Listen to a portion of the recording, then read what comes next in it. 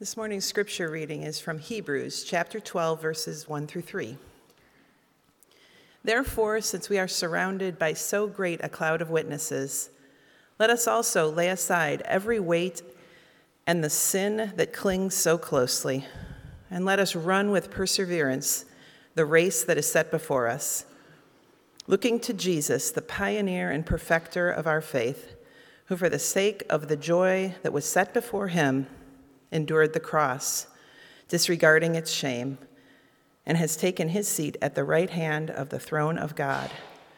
Consider him who endured such hostility against himself from sinners, so that you may not grow weary or lose heart.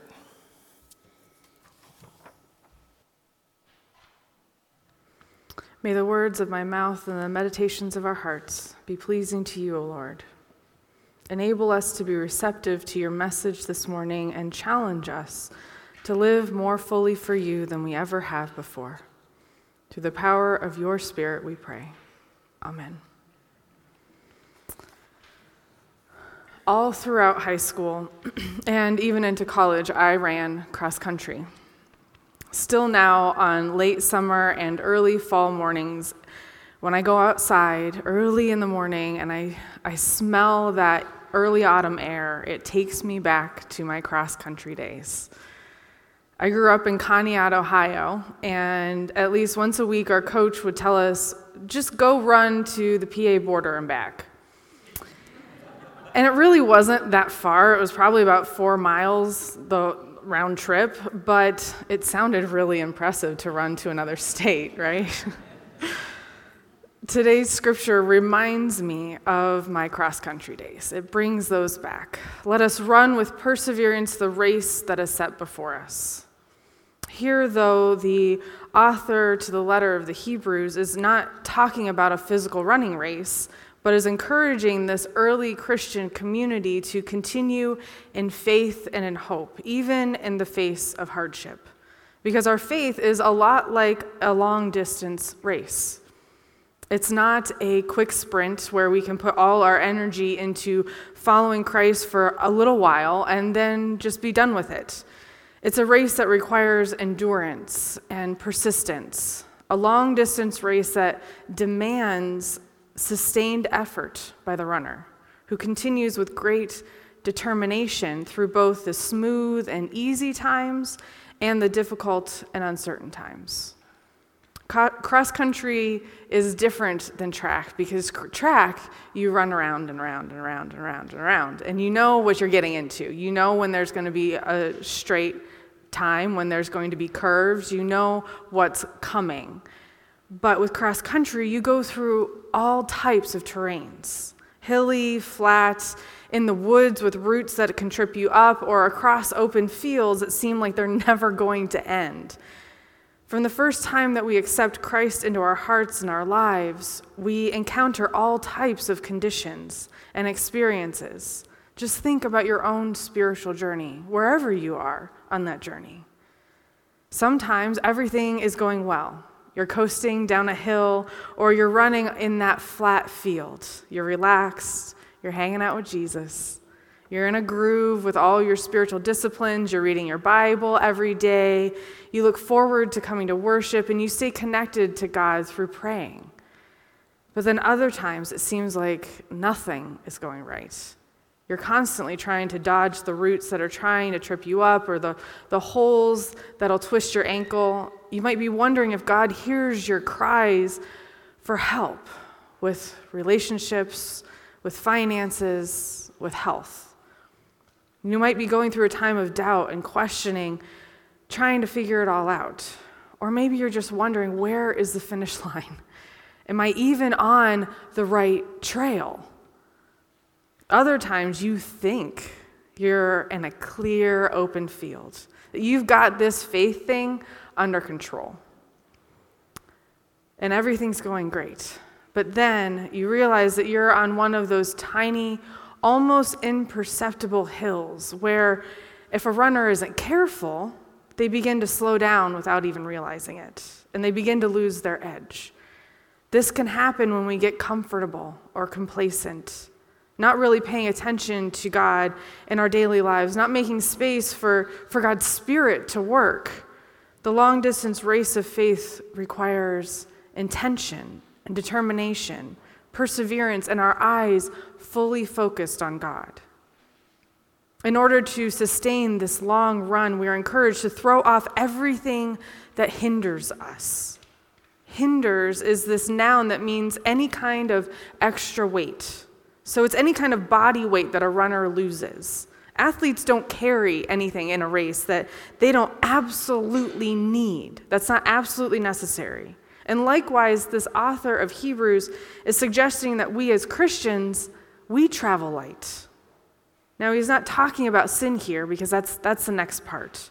But sometimes there are things that themselves are hindering us. They're not serving us. They're keeping us from putting forth our best effort in our faith journey.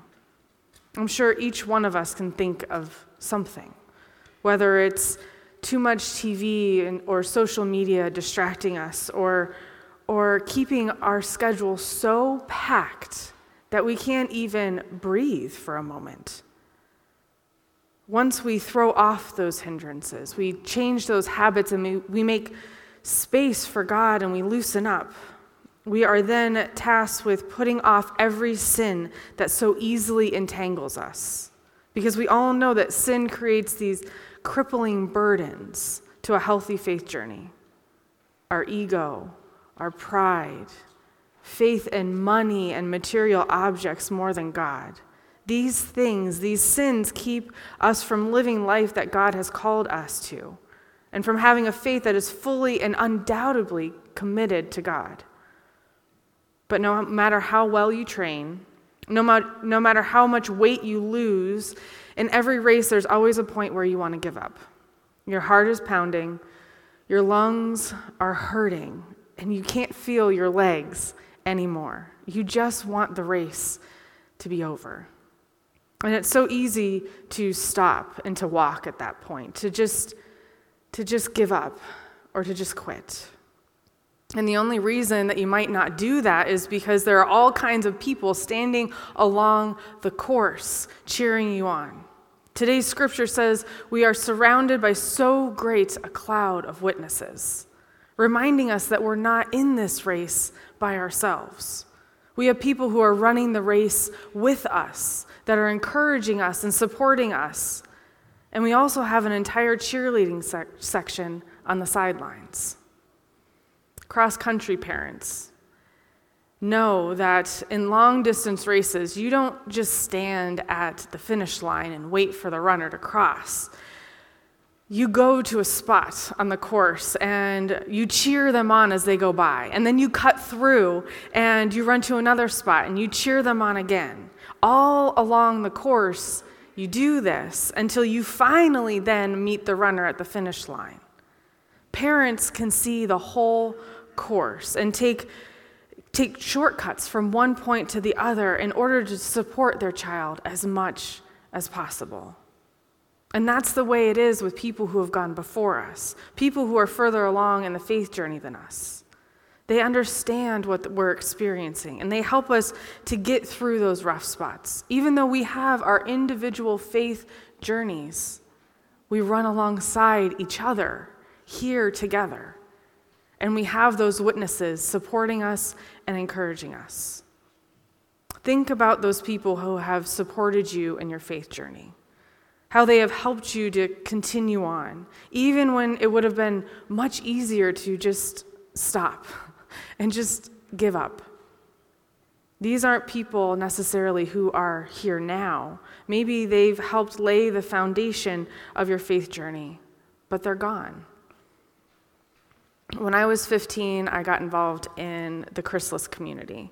Chrysalis is a 3-day retreat where participants learn about God's unconditional love and God's unimaginable grace in a very tangible and real way. And the first time I volunteered to help on a weekend, I got connected with a couple from Conneaut who were also helping, Tom and Sandy Ryan. And I rode in the back of their Celica to Brecksville United Methodist Church. Maybe you've heard of it. Countless times over the years, we became so close that I called them my chrysalis parents. I remember the first time I worked in the prayer chapel. I was so nervous because I had to pray out loud in front of other people. And I had to pray over the speakers as they went to give their talks. Tom was standing next to me, and my hand was on the speaker's shoulder, and Tom's hand was on my shoulder.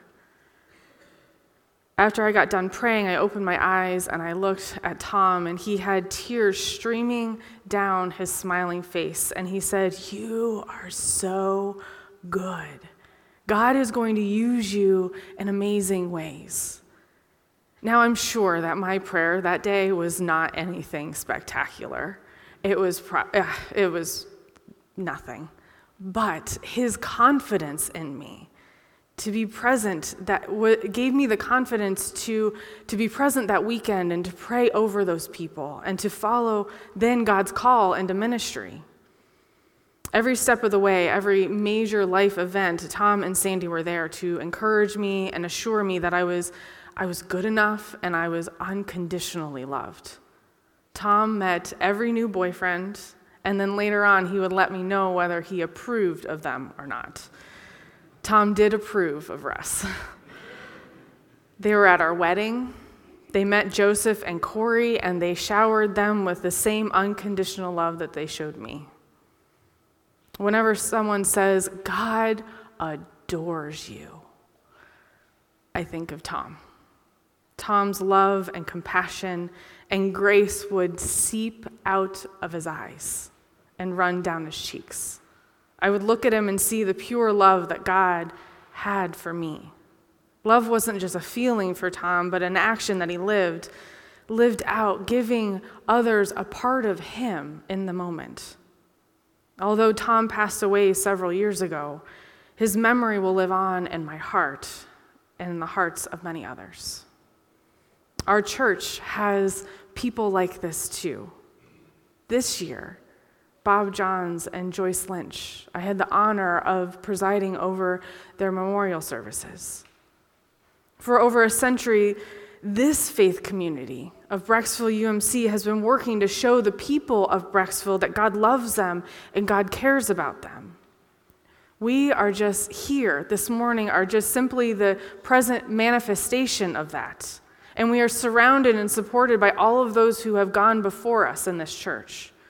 As we look to the future of Brecksville UMC, creating a vision that will help us focus together on what God is calling us to do, we aren't simply coming up with something new. We are building upon what's been done in the past. We're taking what's been built and the relationships that have been cultivated so far, and we're expanding that in a way to honor those who have laid out the foundation of God.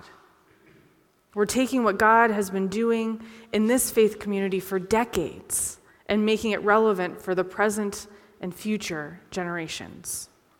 Verse 3 says, "Consider him who endured such hostility against himself from sinners, so that you may not grow weary or lose heart."